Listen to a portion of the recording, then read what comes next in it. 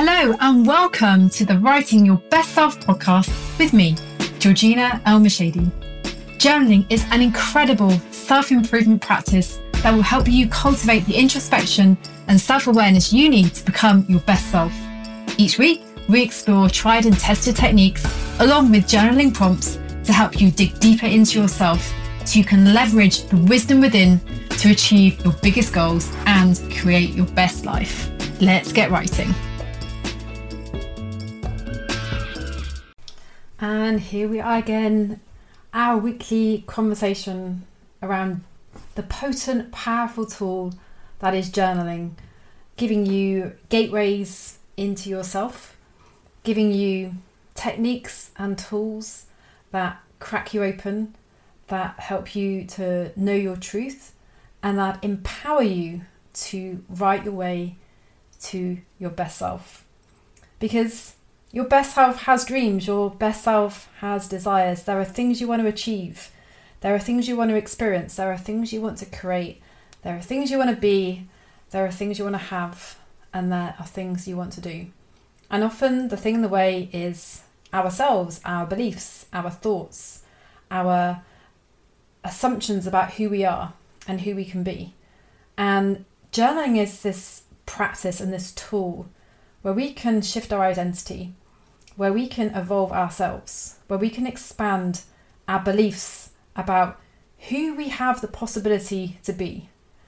And as a result, inside our journal, with those deep dive conversations, when we truly hold ourselves, when we allow ourselves to be fully honest with what's really happening, when we tap into those deep conversations within that often stay hidden, we can crack something open. We can expand, we can grow, we can evolve, and ultimately we can achieve and create things that we didn't believe were possible for us.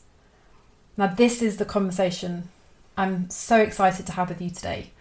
This conversation about how we can write our way to brave, how we can become more confident and more courageous so that we can go after the things we desire, so that we can have the self-belief and the self-trust that the things we can visualize and the things we imagine are actually possible for us. I want to show you how you can use your journal as a tool to elevate yourself to those places where the impossible actually starts to feel much more possible. So let's dive in. Now, let's just put that word brave on the table. What does that word mean to you? It's very powerful to pull words apart, especially words of potency, because sometimes we can say words and we assume we know what they mean, but when we actually take the time to put the magnifying glass over it and contemplate for ourselves, what do I mean when I say I'm brave? This in itself, this activity in itself cracks something open. It cracks open levels of understanding and expression and identity that can really help us to become our best selves, to step to that next level, to push ourselves that little bit further, to stretch ourselves. So, for example, when I think about the word brave, what I think that means to me is it's the courage to push myself into places that feel uncomfortable. It's actually about moving beyond my fear, moving in spite of my fear, often because I desire what's on the other side. I know I'm being brave when I'm doing things I know I need to do, even when I don't want to do them, because sometimes it feels safer and easier to just stay where you are. Bravery is about moving through those expansion pains, those growth pains. And to be brave is to put myself on the line for what I hope an act of bravery is going to bring me. So if you think about that as a definition, that as a notion, we can really see that there's a definite correlation between our degree of braveness and our ability to create the life we want. And remember this quote that's always stuck with me. It's this notion that everything you want is on the other side of fear. I think that's true a lot of the times. Like, fear, for sure, is a compass. because when we're fearful, it often points us in the direction of our growth opportunities. Of course, we need to distinguish here the difference between real fear and perceived fear. So, obviously, if a tiger or a lion is running towards you, that is a definite real fear. But a perceived fear is more something like, oh, what if they reject me? Or what if they don't like me? Or what if they think I'm silly or stupid? Those are perceived fears. They're not necessarily true. They're just a story we're telling ourselves, often influenced by experiences we had in the past. And this is why fear can often be that compass, because when we have those feelings within, those feelings of, oh, I'm scared to move now. Oh, I don't think I'm going to do that. Oh, that feels too difficult. When that's in the way of the thing we really want, fear is that invitation to grow into life. And we're always having those opportunities. We're always having those invitations. We're continually being invited to move through hard things. We always have the opportunity to cultivate more brave. It's how we grow in experience, in wisdom, in inner strength. If we don't expand our bravery, we can get stuck in a comfort zone that feels safe. We don't feel stretched. But the truth is, if we can't move, there will always be things that are out of our reach. This is the downside of not cultivating bravery. There are things that bravery make available to us, and there are things that are holding still means are no longer within reach. And this is why exploring and expanding your relationship with fear can be so potent and so powerful, because it can change your life. Just imagine if you had the bravery right now to do the thing you know you want to do, you're scared to do. Imagine if it just dropped in. How would life evolve? How would life open up? It's so potent, so exciting, and that's why I wanted to do an episode about this, because contemplating challenging moves that put me out of my comfort zone, moves that stretch me, is right at the top of my mind right now, because I'm experiencing a growth opportunity that is testing me in so many different ways. And it's exhilarating, and it's exciting, and it's terrifying.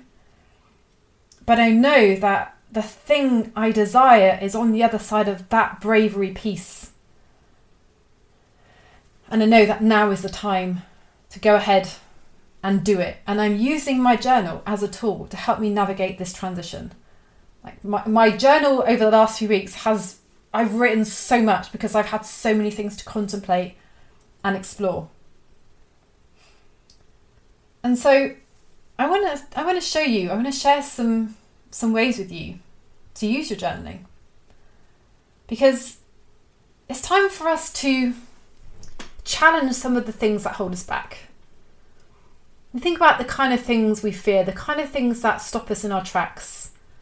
It's things like rejection, criticism, the fear of getting it wrong, the fear of being laughed at, the fear of failing, the fear of looking silly, stupid, or losing face, the fear of feeling ashamed or feeling embarrassment. You think about how many times this shows up for us. Maybe you've created a new program or a new service and you're excited to launch it, but then you're afraid to ask for the sale in case you get a no, so the program doesn't sell the way you want it to and you feel disappointed and you make it mean something. Or maybe there's a guy or a girl that you really want to go out on a date with, but you don't ask them because they might laugh at you, they might say no, and you don't think you can handle that, so you don't ask at all. Or maybe you know that it's time for promotion or a pay rise, but you don't ask because you don't want to look greedy, and so that opportunity doesn't show up. Or maybe there's a great opportunity in front of you, maybe at work or in your personal life, that if you just had the courage to ask for it, it might happen, but you hold back in case they think you're stupid for thinking that it's the right thing for you to do, etc., etc., etc. Like, can you relate to any of those scenarios? Like, there are countless scenarios you could talk about now that hold us back. And what I wanted to just highlight there is, anytime we hold back, there's a thought, a belief, or a feeling that stops us. And often we're not even consciously aware of the thing that is stopping us, especially if it's a pattern that's run over and over and over again. Sometimes it just feels like that's just who I am. That's just part of me. Maybe not. Maybe there's an opportunity to shift that. And the reason we stop ourselves from doing the things we really want is because the potential pitfall we imagine it's going to be too painful. Like Tony Robbins says, we do more to avoid pain than we will ever do to enjoy pleasure. It seems crazy, right? But if the security of not getting hurt overrides the potential win from stepping into your brave zone, you ain't moving. We only move when the pain of staying where you are becomes too painful, or if the pleasure of what's possible becomes a lot bigger than the pain of possible disaster. And this is where journaling comes in, because it can help us shift the balance. Let me explain why. We've got 4 reasons why. 4 things you can do. And the first one is journaling. It's going to elevate your awareness. Now, this is one of the things I love most about journaling. Journaling is fantastic for elevating your noticing skills. Like when you journal to know yourself, to connect more deeply with yourself, what happens is you start to step more fuller and deeper into what I call witness mode.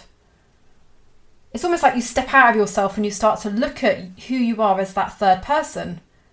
You become the observer. And when you're in a position to observe yourself, you start to catch things and see things that used to go under the radar. And it can be really simple and subtle things, like you might notice how your energy shifts when a particular opportunity comes up or a particular thought comes into your mind. Often you're going to start to hear that voice of doubt, the voice of sabotage, the voice of smallness. And as the witness, you can see that isn't actually your truth. It's just a habit, or it's a voice that shows up inside you at moments when it's like, heck, this person's about to step out of their comfort zone. I'm going to have to stop them. So I'm going to start talking doubt. I'm going to sabotage this. I'm going to big up the smallness because I don't want them to move. And journaling is cool because we can't write often as fast as we can speak. So when we're journaling, we actually slow things down. And when we can slow things down, we see more, and we also have the capacity to unravel more. And in turn, we begin to see those inner saboteurs. We can see through the subtleties, the nuances, and we can even identify things that were previously hidden. So don't underestimate the value of elevating your awareness skills. Because when you see something, you can't unsee it. And when it's no longer hidden, you can do something with it. And this is the second point. Journaling can expose what's actually happening. One of the things I love to do is, when I feel fearful, is I tune in and I start to actually write out the fear conversation in my mind. What am I fearful of? What am I actually saying to myself? What is the voice saying? What is it worried about? What is it predicting? What kind of premonitions is it coming up with? What is it warning me about? What is it anticipating? As you write out that conversation, it becomes tangible. It's suddenly visible. It's not hidden. You can see the conversation.